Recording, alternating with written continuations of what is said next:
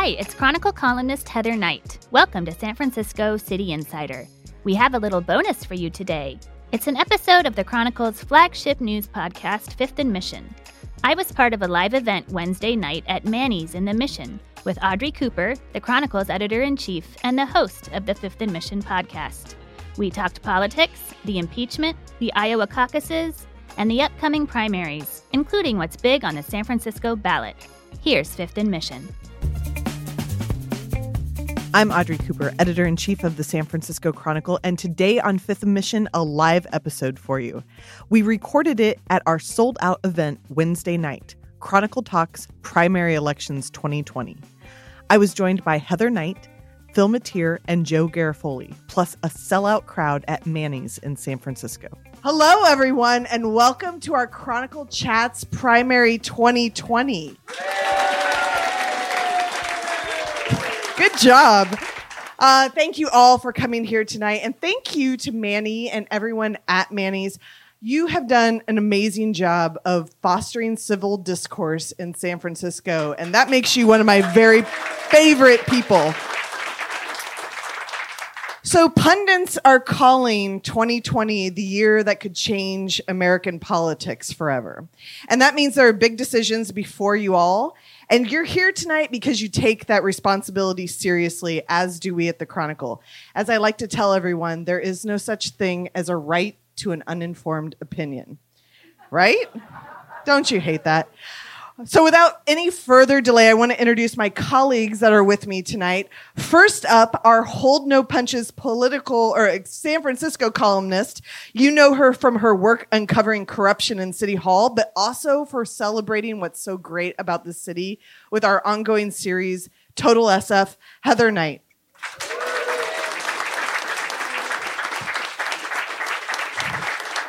And our next columnist is coming to you straight from his sickbed. Sorry, front row. Yeah, that tells you a heck of a lot about how much he cares about politics and making sure you can sort fact from fiction. Joe Garofoli.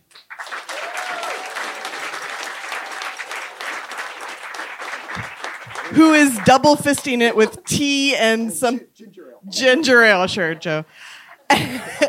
And finally, he is known as the hardest working man in the West Coast media, the guy who knows everyone and where they've buried the bodies, Phil Matier.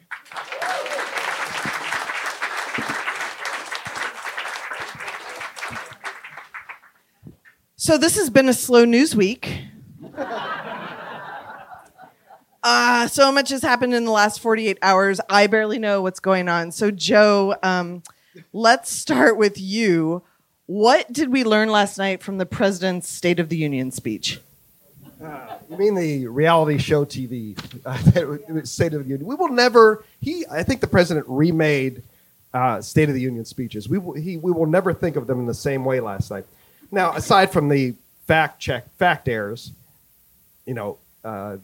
his stuff about the economy, the economic growth started under the Obama era. He said the oil production is at an all-time high. It actually was several years ago.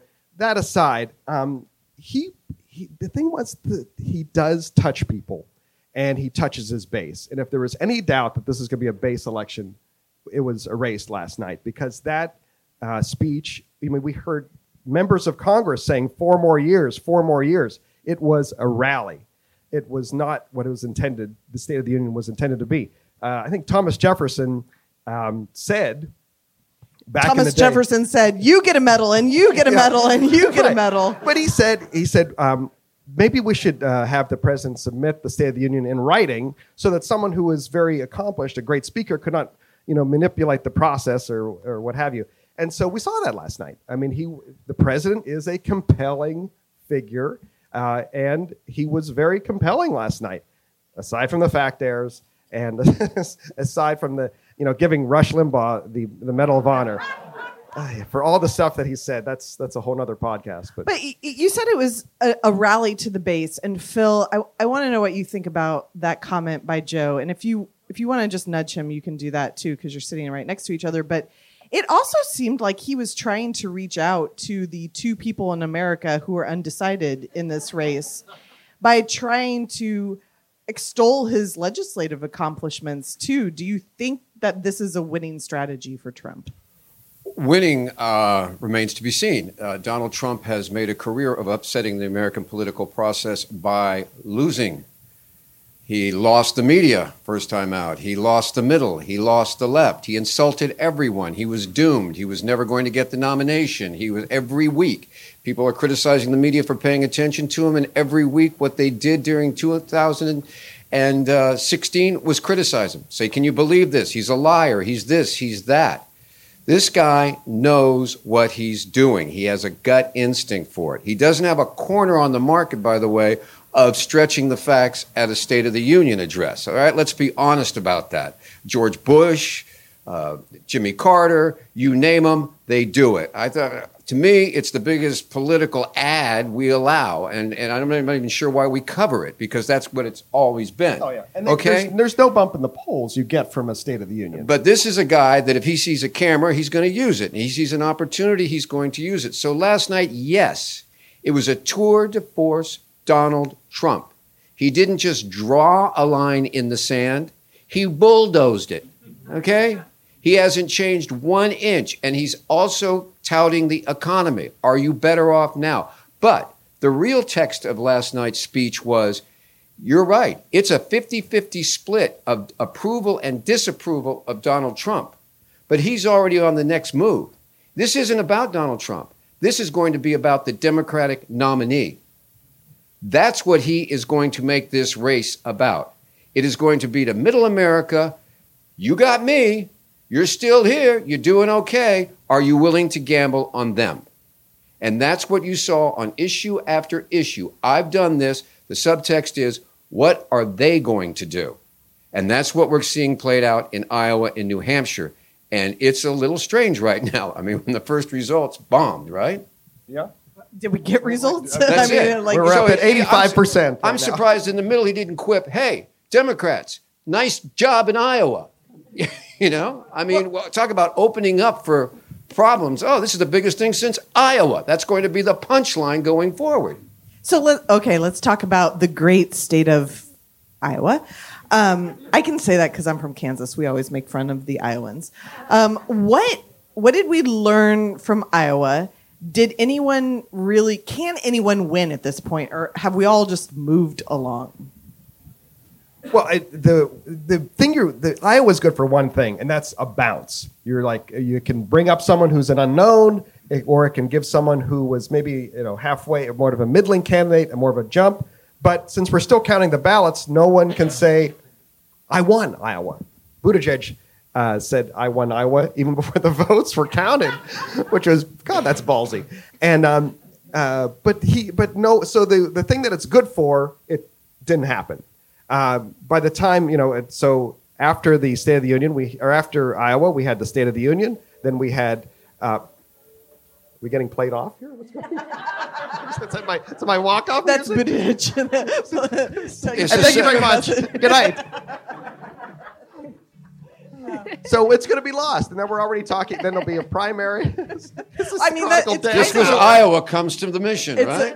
It's appropriate because that's kind of what everybody did to Iowa. Like, play the walk-off music, Iowa, and nobody cares who won it anymore. I have a question. How many watched the Iowa quote-unquote returns last night or yesterday afternoon on CNN? Did any of you watch the returns on CNN? You didn't? No, kind of. How many stayed up late to watch as late as you could after midnight? There was a moment, I'm not kidding you, there was a moment when the anchors were in front of this clock. And the clock said, it's 2 hours and 42 minutes till the expected returns will be released. They had a countdown clock. Yeah. The point being, we are in trouble in some ways because of cable news, which has become basically Trump Democratic news. That's it. There's nothing else going on in the world. There's nothing else going on in America. Every night it's this. And it's almost like commentators on a reality show. They're playing into the reality show. And now the Democratic nomination is becoming the reality show. And so Iowa, which is, people in a gymnasium saying, I'm for this, all this has taken on this monumental, like Joe said, it was a bounce. Last night, it was the apocalypse. Is Joe Biden dead? He's gut punched. Isn't that his comeback? Yes.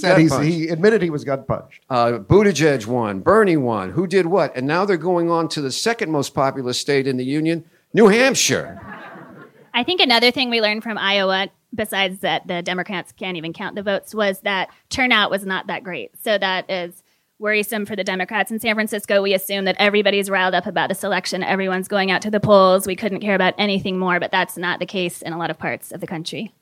Yeah, they were expecting upwards of 230,000 people to participate in the caucuses, which would be record-setting. That'd be beyond 2008 when Obama was there. There's a lot of excitement.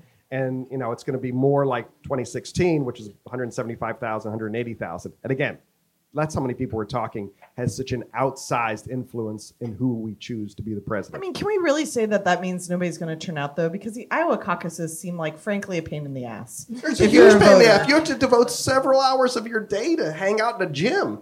With your. I didn't even want to do that in high school. So, doing it after a long workday doesn't seem like any fun at all. So, voter security. I mean, the first, when I started getting the notifications on my phone that says there's a problem, there's quality control issues, my first thought was everybody who's worried about their vote counting is now super paranoid. And we had this discussion in our morning news meeting, and your editor, Joe, told me 12 reasons why it had nothing to do with voter security. Does that even matter? I mean, will it ultimately discourage people when they see that, maybe we can't even count votes? Will it discourage people from voting? Yeah.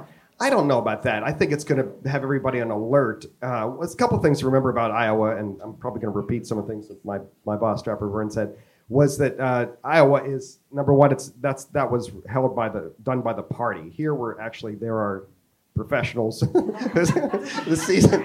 We have it's run by the Secretary of State, DNC wants Iowa to not look like what it looks like now either. Oh, it's embarrassing. It's chaos.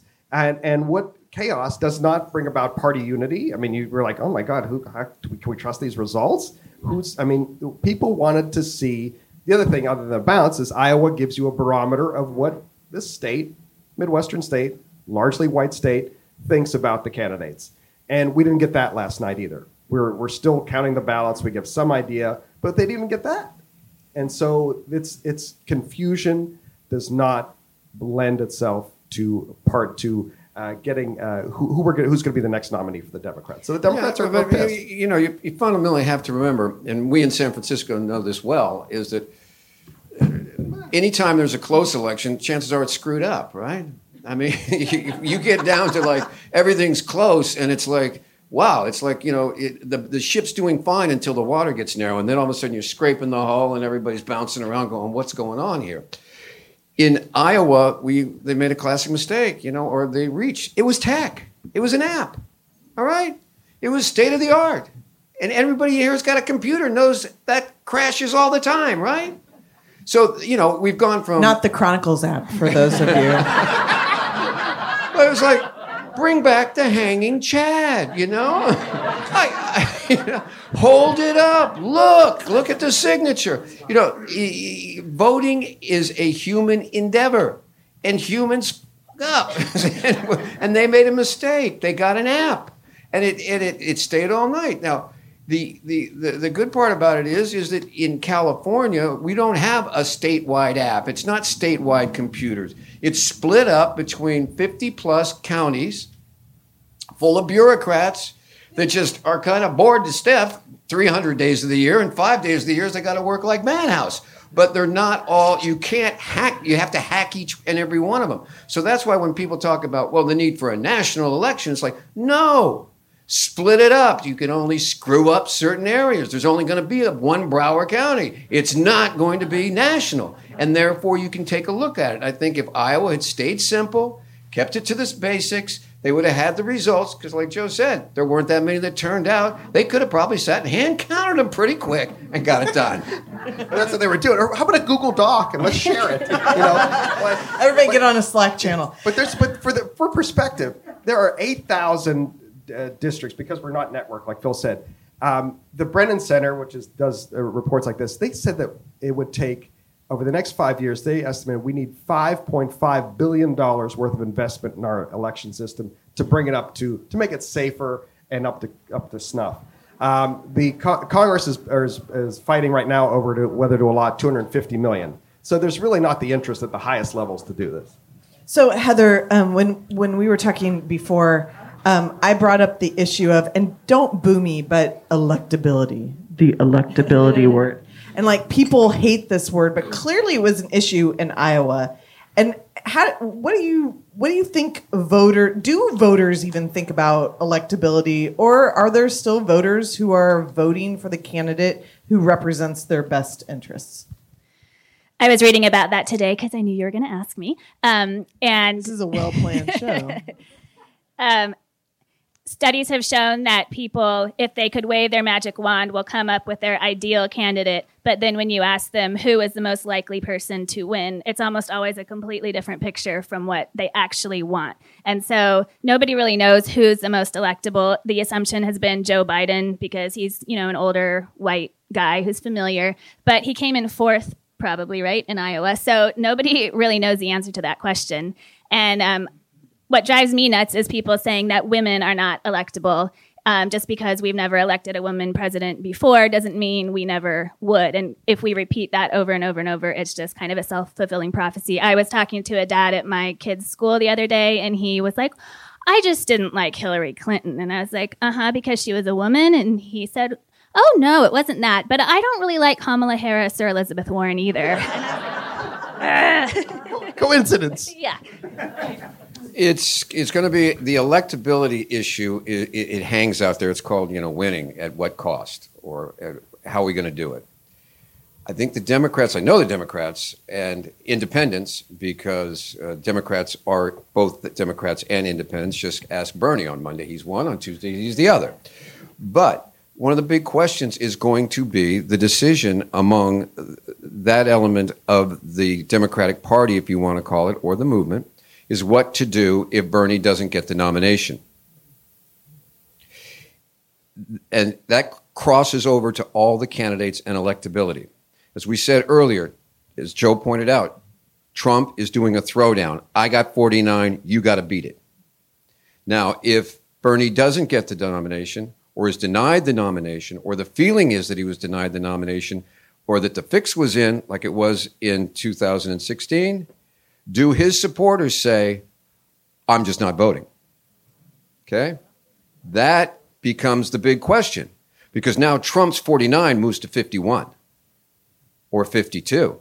Because if Bernie's 13, let's say hardcore, say no, or I'm going with the Stein or Jill Stein or something like that. I'm not going to participate in this. I would rather have 4 more and then the revolution than 8 of the middle land. Yeah. You're laughing, but then the revolution. Then the revolution. That's going to be one of the big questions. The other side is, and this is where Bloomberg comes in, is if the Bernie people walk, and it's a Bloomberg, who can pull Republican and mid voters who may agree with Trump in some ways, but are actually just looking for a calm way and they don't like him personally, can they bring in and make up for the difference? So that electability goes, one, who can win, and other one is who, if they don't win the nomination, takes those votes home. So we have a question from the audience. Do you think this very primary system that we have that starts in Iowa and goes to New Hampshire and then finally eventually it comes to California, does that distort the democratic process of what we should be doing in these to pick candidates to go up against each other in the general? Yes. That's why I write the questions. No, I'm just teasing. I think starting with such a heavily white Midwest state distorts what the overall picture is going to be. And so, like Pete Buttigieg appears to have done great there, but then he has hardly any support so far in the African-American community. So will he be able to go the whole way? Maybe not. And the 538 did a study in which they broke down what state would be most reflective of the Democratic Party. And they did it by age and race and education. Number 1 state, Illinois. California, we always like to pat ourselves in the back and how diverse and blah, blah, blah we are. We are number 15. So That's because we are on one end of the spectrum compared to Illinois, which is more in the middle, right? Like geographically and politically. Culturally, everything. Food-wise. But, I mean, in the primaries... You're going to get hate mail from everyone in Chicago about that food comment. You know, I've always found it fascinating, like the primaries, right? We have primary elections.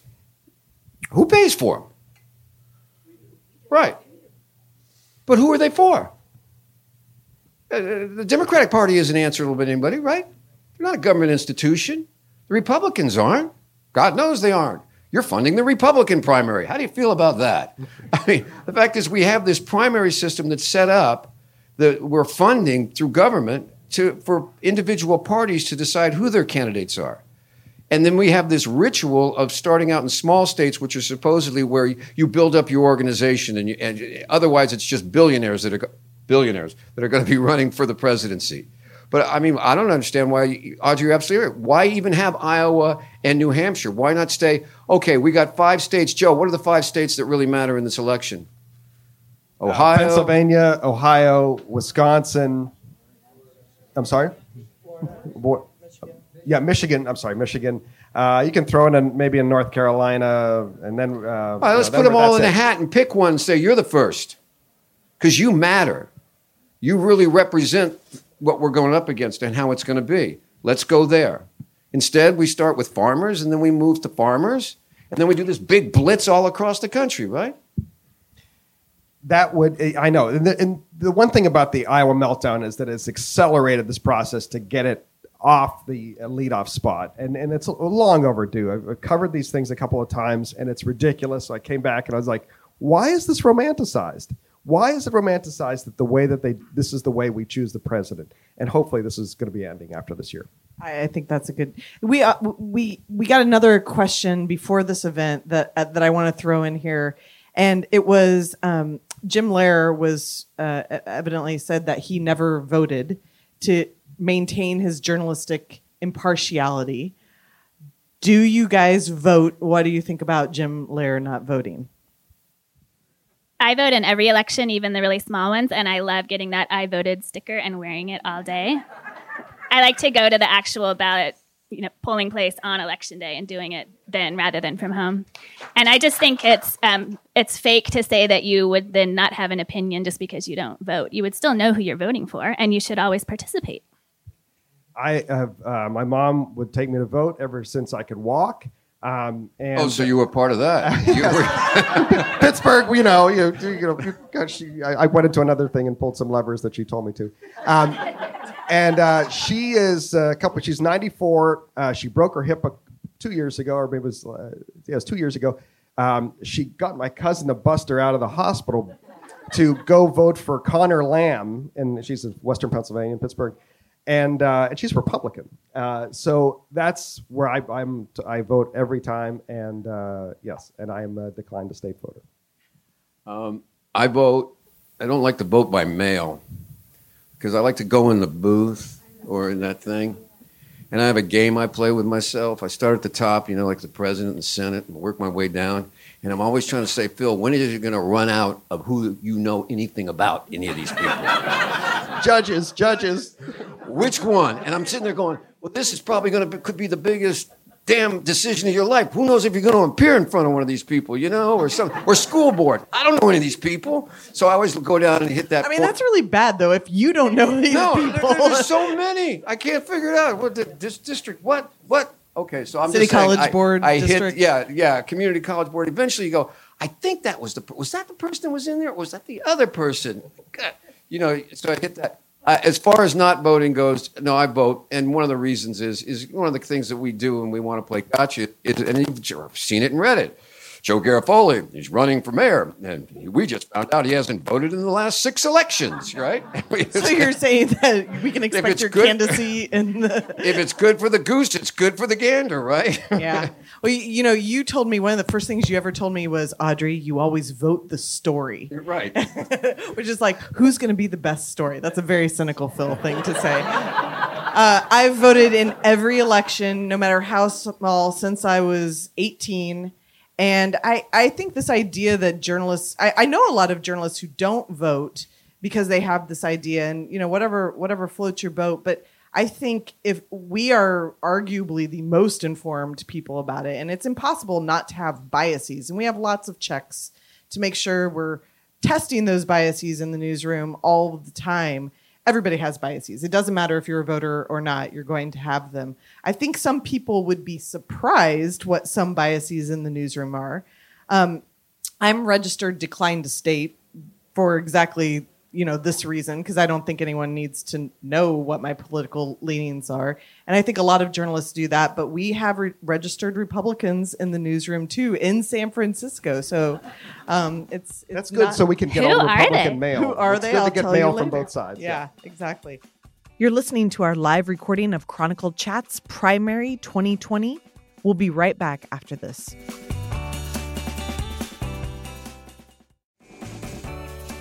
All right, let's move on to the candidates themselves. Phil, why do they not like us? Why are they not coming to California? We're a big state. I haven't seen them very much. They're at Manny's. Yes, that's true. That's true. If they do come, they come here. Yeah. Okay. And they come when to, they it's do- all political too. and they come in. They have been here. We haven't paid much attention to them while they're here. It's kind of like, but no, the emphasis has been on Iowa, and it's been on New Hampshire on the early, and it's going to be kind of funny because whoever like comes out ahead in Iowa and New Hampshire, with the exception of Bernie, who's been working in operation here for 6 years. I mean, you have to remember, Bernie Sanders has been running for president for 6 years. The others have only been doing it for a couple of years, some for a couple of months, some for a couple of weeks. Michael Bloomberg, now Mike Bloomberg. Did you notice that change? Mike. Hell of a lot more friendly there, Mike. Not Michael, Mike. 20, 50 years, Michael, CEO Michael, Mayor Michael, now Mike. Okay.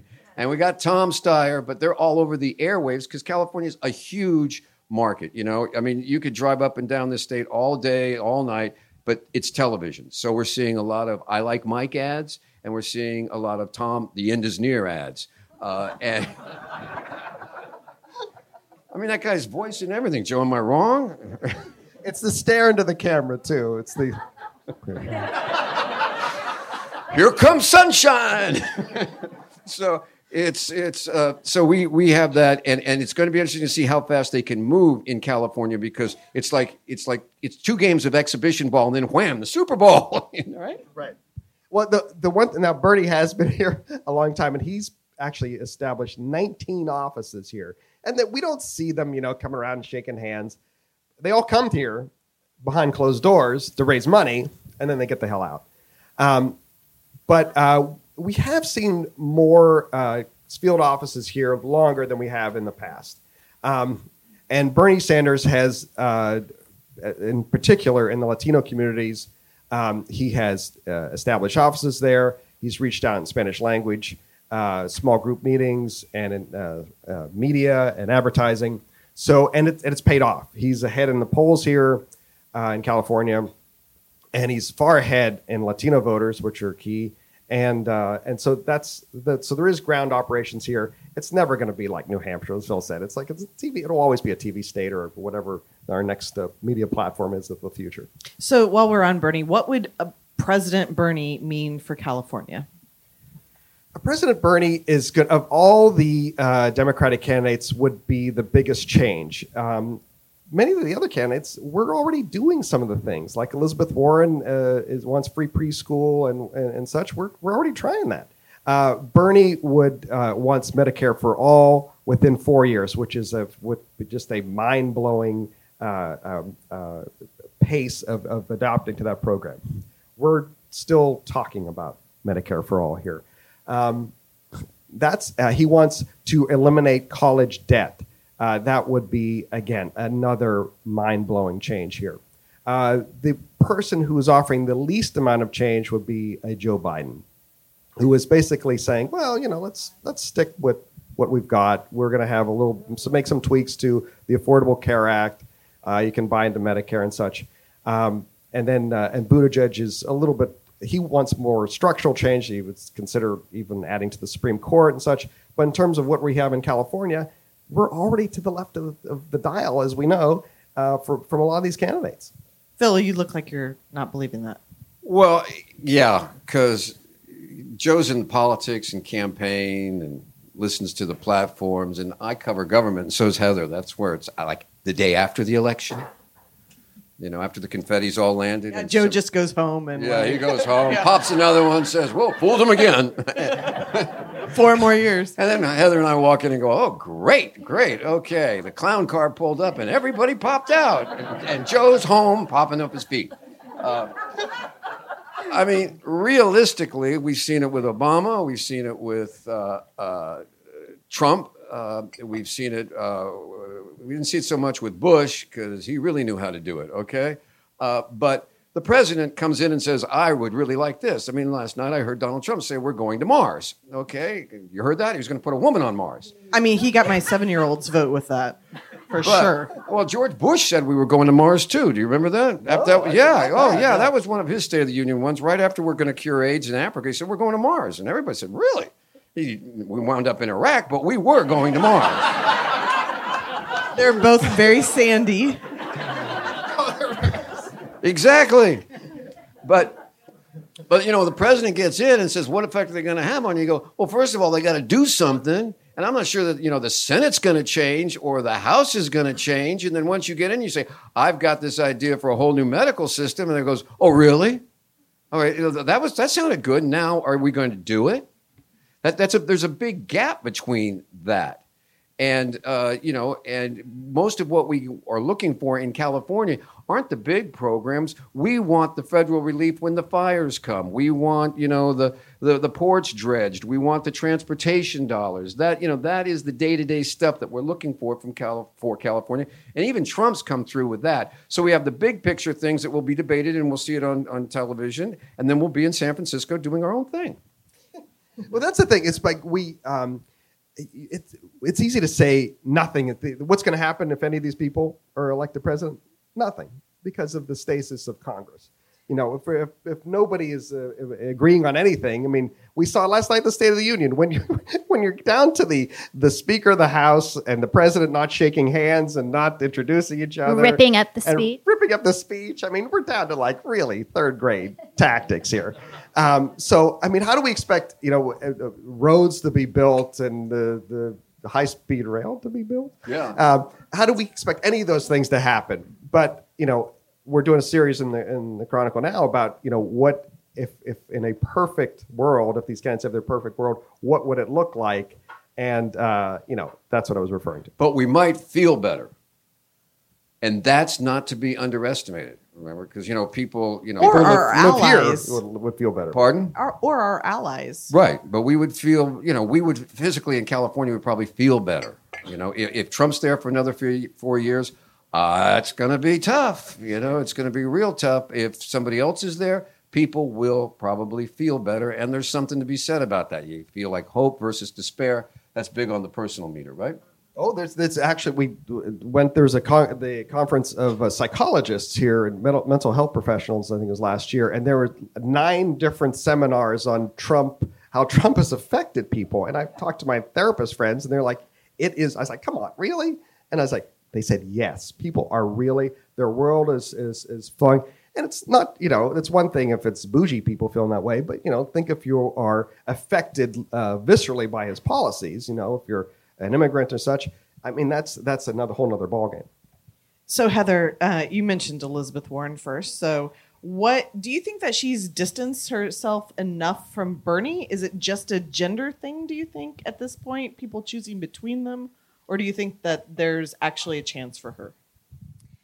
I think there's a chance for her. I think she's attracting a lot of the kind of more moderate folks in San Francisco. I was just thinking that the Board of Supervisors has almost entirely divided between the progressives saying they're backing Bernie, and they all tweet about it as if that's some huge thing for Bernie, that one supervisor is going to vote for him. But then slightly less progressive, more moderates who are still obviously very liberal by the nation's standards are going for Elizabeth Warren. So it seems like that's kind of the divide in San Francisco that I'm seeing. And I think people are pretty excited about her candidacy. Well, I want to ask you about another endorsement, and that was Mayor Breed's endorsement. I was very surprised that she came out for Mike Bloomberg so early and actually at all, especially for a mayor who the rap on her is that she's too tied in with the billionaires. And like, what did you make of that endorsement? I was really surprised. She had first endorsed Kamala Harris, to be fair, but then when Kamala dropped out, she had to go somewhere else. And I kind of thought maybe she'd go for Warren. That seemed like maybe a natural fit to me because everybody at City Hall, if they're endorsing someone, is going for Sanders or Warren. But for her to come out for the white male billionaire one of the white male billionaires was pretty surprising. Be more specific, please. Yes. She got such a knock for endorsing a no vote on Prop C, which was to tax big businesses, including many of our billionaires, to provide for homeless services. And that really landed her in hot water, I feel like, for her constituency in San Francisco. So to then again throw her weight behind a billionaire was just kind of random. So why did she do it? I don't know. People don't endorse who they actually want to vote for, do they? I mean, a lot of mayors are lining up behind him. I don't know if he has a lot of mayoral support. Mike Bloomberg, when he was Michael, he started up this foundation, and it goes around and it has conferences around the world, actually, and seminars and works with mayors for transportation issues, homeless issues, a whole host of issues. And most of the mayors in California have participated in that. Libby Schaaf has gotten people from that to actually work for her and these initiatives. So he is known to them, not as a billionaire, but as this person that's really involved with cities. And I think that is why you're seeing Sam Liccardo and you're seeing other people get on the Bloomberg. To us, it's new. It's a billionaire. That picture is being painted by his opponents. For those who know him, this is a guy that's been against gun control, been for gun control, been for transit, for this, for that, early and big, for years. So they know a different Bloomberg than we do. I think some San Franciscans also are looking to New York City as a country that had a huge homeless crisis and has somewhat dealt with it at least better than we have. They have a right to shelter law, which means that everybody that you're required to have a shelter bed for every homeless person in the city. But you're required to take it too, right? Yeah, so that's a difference. So here we cannot make someone take a shelter bed because there aren't any, and so then you can't do that. So in San Francisco, there's 1,000 people on the shelter waiting list every night. I just looked at it yesterday, and there was an 80-year-old at like number 20 on the list, which is just devastating. So it could be that maybe she saw something in how he ran New York City. I don't know. We broke the story about Breed's endorsement, and I asked her, I was like, well, wait, do you have any problem with him and being okay with stop and frisk for his entire mayoral term, 3 terms? And he only apologized for it the week before he decided to run for president, which was really just cynical. And she said, well, we had to talk about that. And, I don't like it. But I think he can win. And again, it comes back to electability. So with winning, his strategy is forget about the small states. We're going to focus on Super Tuesday. Is that a good strategy? Well, it sure as hell is an untested one. No one's ever done it before, but it can only be done by someone who's worth $58 billion. Because I think he's dropped, my notes are $300 million on advertising so far, which is ridiculous, including about $31 million in California. For perspective, there's only been, I think, $41 million spent on advertising, TV advertising in California. 10 of it is by Steyer. So the 2 billionaires have spent almost all the TV advertising in California so far, and then I think Bernie has the rest. They're not good ads either. I have to say, I don't think they're good ads. Do you think they're good ads? None have gone viral so far. Yes. Okay. All right. Fair enough. So Buttigieg won Iowa. The delegate count, at least. Who knows? I mean, are we still talking about Iowa? He's got a huge following in the gay community, which is very politically active in San Francisco. Why is he not getting any traction here? He's got. I mean, he's. Well, actually, I should say he's gotten all the tech people to do like selfies with him. It seems like so he's getting worked the money that community from hard here. in terms of fundraising. 22% of his money comes from California, but he's still he's got pulling 7% here. He's not resonating with voters, and part of it is his demo is pretty much all white. I mean, he is pulling maybe 2% with black folks, and in single digits with Latinos too. And this is a diverse state. So, part of running, like it or not, a big part of running for president is politics. A good part of it is policy. And then the third component is pop phenomenon. JFK, PT 109, profiles in courage, young, charismatic, okay. Jimmy Carter, peanut farmer, out of nowhere, honest, I will never lie to you. Something people have latched onto very early. Barack Obama, dreams of my father, I'm a different vibe, post-civil rights, right? Hillary Clinton, first woman president, okay? There's a certain pop phenomenon. Except she didn't win. Right, but she got the nomination the second time. The first time she didn't either. But you're talking about phenoms. You're something that grabs people's interest over and above the usual campaign. This time, this is more like when we wound up with John Kerry and a few other great ones. But we have Al Gore. You have a flat group where the closest anybody's got to a phenomenon is Bernie Sanders, and that's by 6 years of work and district offices and supporting local causes and being out there. But there's not really an instant thing when you say Elizabeth Warren, something doesn't click in your head, or Buttigieg, you say, okay, gay maybe, but you're not getting that pop phenomenon to distinct, and that's why we're having everybody. You've got the first place person with 25%. Oh boy, in his own party. Think of it, about this time in the race, when Obama was running, he was filling up stadiums. He was getting massive crowds. Nobody is getting massive crowds yet. So I think, speaking of massive crowds, we would be remiss if we did not mention that the president is full on campaigning. If last night was not evidence of that, he had an ad during the Super Bowl, which I did you all see it? The Super Bowl ad? My jaw hit the floor. I thought it was very interesting, very surprising. What do you think about the president's campaign so far? I thought it was very surprising, too, that he was highlighting an African-American woman that he helped release from prison at the encouragement of Kim Kardashian. It wasn't really where I thought he was going to go with his first big ad, but... No, I wouldn't have put any money on that one in my Super Bowl pool.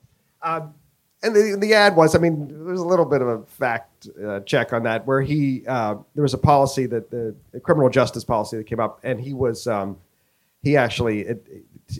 commuted her sentence before the policy went into effect. But that said, it was a powerful ad in some ways. If you didn't know that most black folks really oppose the president. It was a bit of a curveball because it was outside his zone. I guess he was apparently his son-in-law, Jared Kushner, was the one who really urged him to go that route with his first big ad. And he really wants Trump to be seen as popular in the black community, which is very counterintuitive and not accurate according to data. Popular in the black community, yeah, I would think. Yeah. Can we talk about local stuff? I'm Sure, tired of the please. presidential election already. All right, let's talk about the local election. The vacancy tax, Prop D. What is Prop D? Well, we all know from walking around the commercial districts of San Francisco, North Beach. Whoa, so many interesting sounds tonight. The Castro, North Beach, West Portal, so many of our big neighborhoods, you see vacancies on every block. And so the supervisors are really trying to figure out how to fill up those empty spaces, because when one store closes, it's kind of a domino effect. And before long, you may have a neighborhood like we have some that are almost 20-25% empty, which is not good for any of the remaining businesses or just the feel of the neighborhood. So Supervisor Peskin's idea is to tax landlords who keep those storefronts empty longer than 182, I don't know why that's the number, days. They would be taxed. It's a formula based on the square footage of the length of the front of the store. And so, and it goes up the longer you keep your storefront empty. The thinking is that it's all the landlord's fault and that they're holding out for higher rents. It's obviously a lot more complicated than that. With the Amazon effect, a lot of people are buying their goods online and they're just not going to local stores as much as they used to. Plus, it's so hard to get a permit to do anything in San Francisco. To open anything can take years. And so some ways that City Hall could make that easier, they're not doing. They're just going to put it on the landlord. But to be fair, a lot of landlords are making their rents just obscene. I interviewed the owner of the Haight-Ashbury Music Center who closed his store on Haight Street a couple of weeks ago after 40 years in business in the neighborhood. And his rent had just gone up and up and up to the point where the landlord was now going to charge him $15,000 per month just for this little store on Haight Street. And he just doesn't make enough. And when you take into account how much it costs to pay staff, especially with our high minimum wage and everything else, it just didn't pencil out anymore. And he now sells a lot of his instruments and books and things online, and he's maintaining a storefront in Redwood City where it's a lot cheaper. So that's his plan. You know, you said it's the Amazon effect, and that's no doubt partially true, but I go to Boston, I go to New York, I go to other places. They do not have the vacancies that we have. They're still expensive cities. Phil, do we just have too much retail space in this town? Well, for years you've seen all these new buildings go up. They're beautiful, aren't they? And always on the floor there is. He's going to sell you all a condo now. They're beautiful. This is a timeshare. They're wonderful architectural wonders that are pleasing to the eyes, you know. And they're so different, you know. I mean, you turn left at the one that looks like the one before it, okay? I mean, you drive down the streets these days and like you go down Bryan or something, you go, where am I? I mean, I can't remember where to turn because the gas station's gone and there's another one that looks the same with retail space on the ground. Because everybody, to get approval for everything else, had to agree to retail space on the ground, right? Everything is retail on the ground, upstairs on the top. So we've created all these stretches of retail. Well, of course, nobody's there to fill them. And that also creates a new, and as Heather pointed out, okay, we have problems with high rents. And then she listed 15 other things. Well, if the insurance for the office is too much, it takes me 2 years to get a building permit in here. I forgot to mention the chain restrictions as well. And there's a chain restriction. If I own 9 or more of these anywhere else, I can't go into that neighborhood. And also I'm going to probably need the supervisor's approval to get through the process. So if he's got 3 friends that are running the same kind of business with me, except for coffee shops, which seem to be allowed anywhere and everywhere, right? But none that offer really I think you awesome go one panels block on right, Wednesday exactly. nights. That's okay, but everything else has to sort of be, does it really fit in with the community, right, with the neighborhood? And then at the end, after they have screwed it up royally, as opposed to Boston, where you just walk in and say, I need it done, here's a couple of bucks. I mean, apparently that's happening here too. That's as we happening live. here too, but you get it done. What happens is the board of supervisors says, "Oh wow, we really screwed this up." And as Heather pointed out, and there's all these problems, including us. What should we do? Blame it on the landlords and tax them. Okay, I mean, I've never heard the board of supervisors say they screwed anything up. Have you? Right. No. Well, No, but they'll say let's tax it. That's 2 things people really like: tax the landlord. Okay, is it going to solve the problem? No. They admit it in private, right? They say, well, I'm not really sure this is going to solve These the problem. rents are insane. That they're They are expecting insane. people, a bookstore to pay $15,000 a month. I mean, that's a hell of a lot of books. I knew a guy that had a shoe store on Union Square, and his rent went up to $100,000 a month. Okay? That's not true. Seriously? It is. $100,000 Yeah. a month for a shoe shine place? No, a shoe store. A shoe. Okay, well. What kind of Now, shoes were the they shoes selling? went for, $600, $700, $800, $900 a piece. Either it was Arthur Barrett. A very high-end legendary store, and eventually he was right on Stockton, and it just kept going up and up and up. It went vacant for a while. Somebody else comes in. I'm not sure how they're going to start, long they're going to stay there.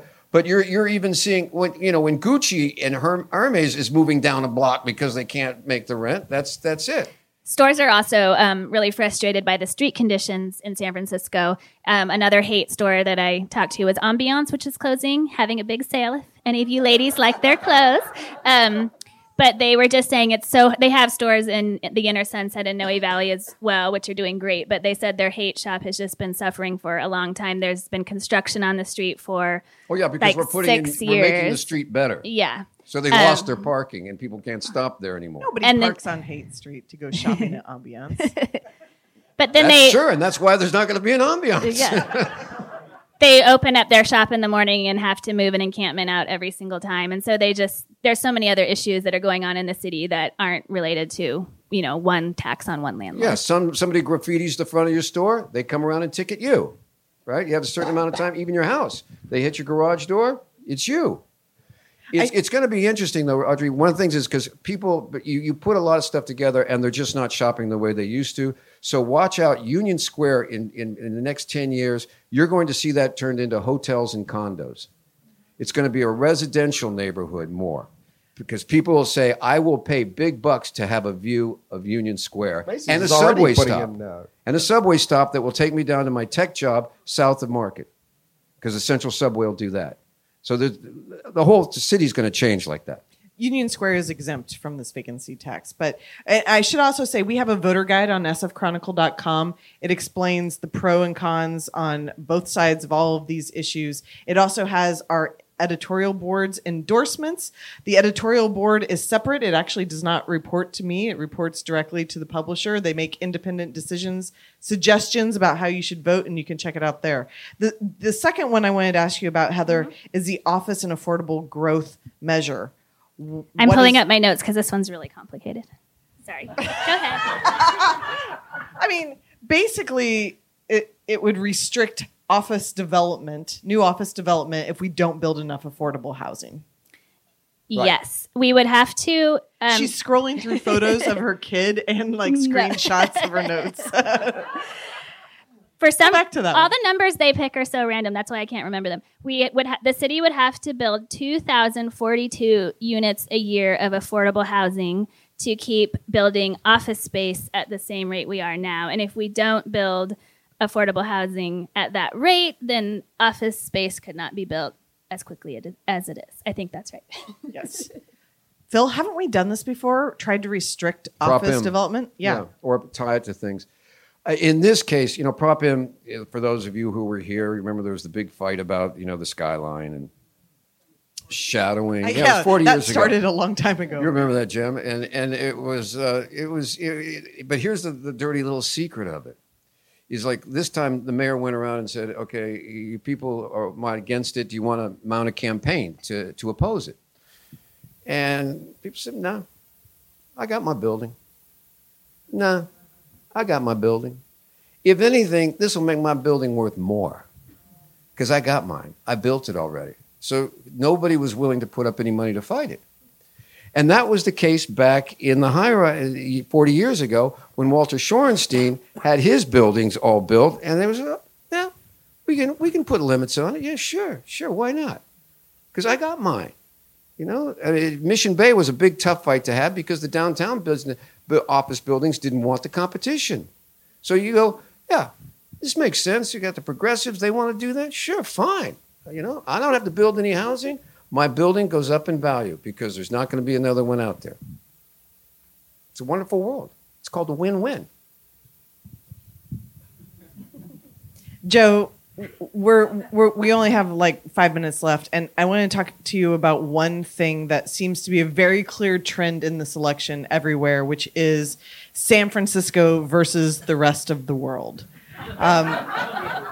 It's interesting. Today, I was talking to our digital team, our audience team, and stories about Pelosi and national politics actually don't do very well on our website.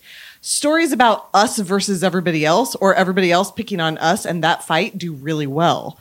And it was really interesting to me because I think we see it, sometimes we see it as Fox News doing the close up of the poop on near the cable car turnaround.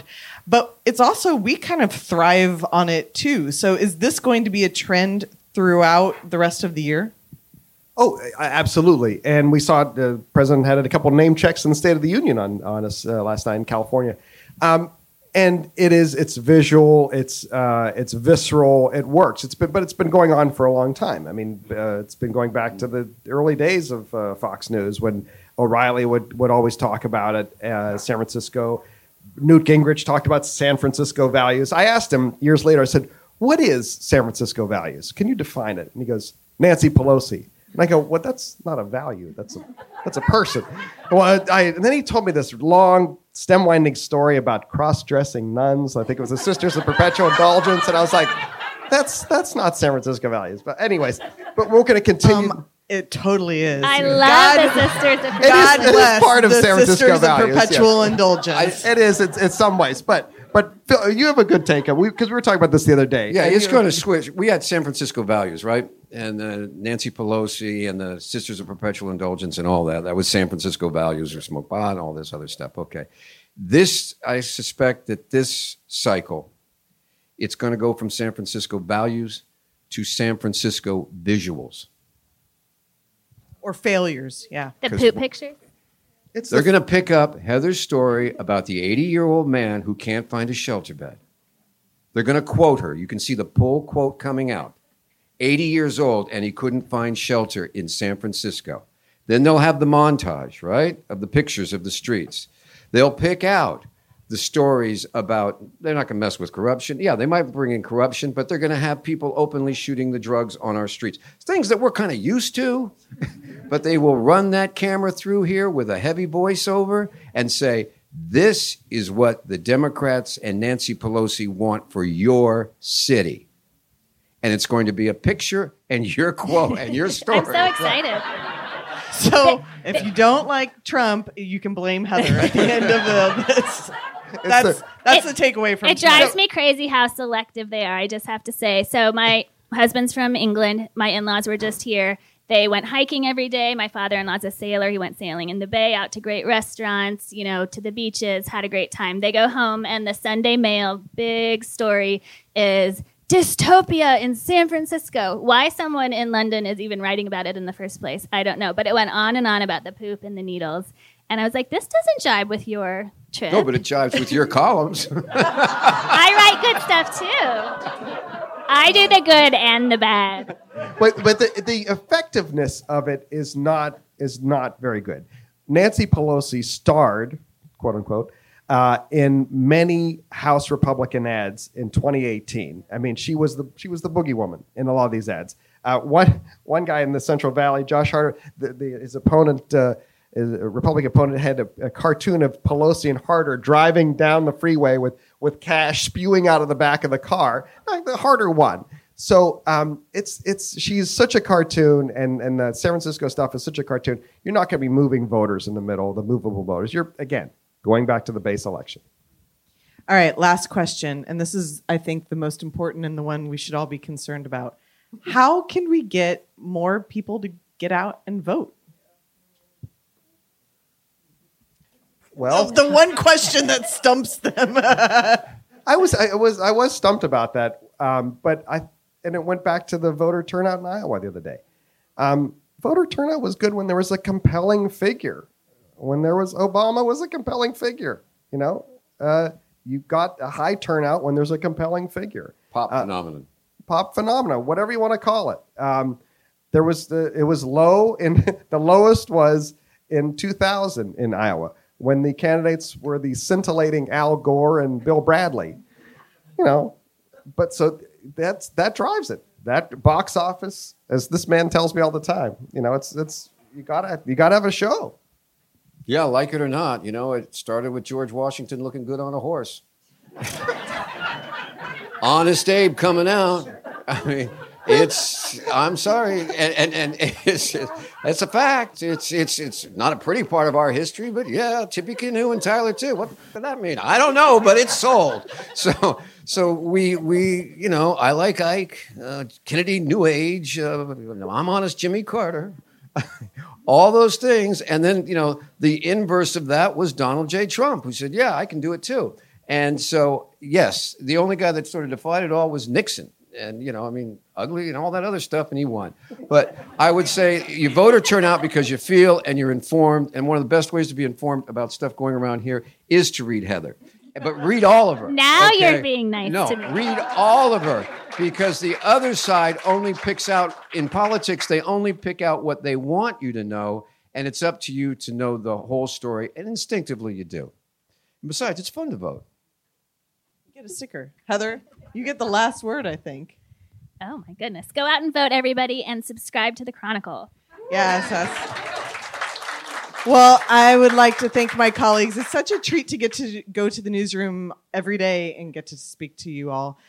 Thank you to the man in the back who was writing down when Phil used a 4-letter word so we can bleep it out of the podcast. No, we like that. The cachet of the sticker. We got the warning label on it. And thanks to all of you for The being king. here tonight. Have a good night.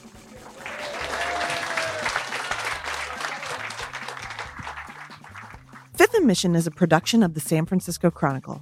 If you like this podcast, please consider becoming a financial supporter of the largest newsroom in Northern California. You can sign up for a San Francisco Chronicle membership at sfchronicle.com/pod.